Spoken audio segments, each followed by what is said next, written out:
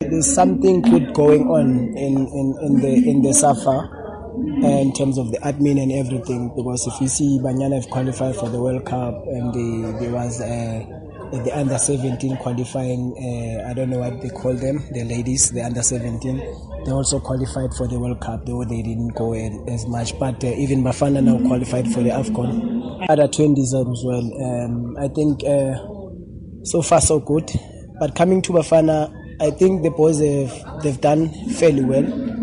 But now the big boys are there now, so they need to show character, what Bafana are made of. But I still say I still believe in them. They can do something fun and go to the knockout stages.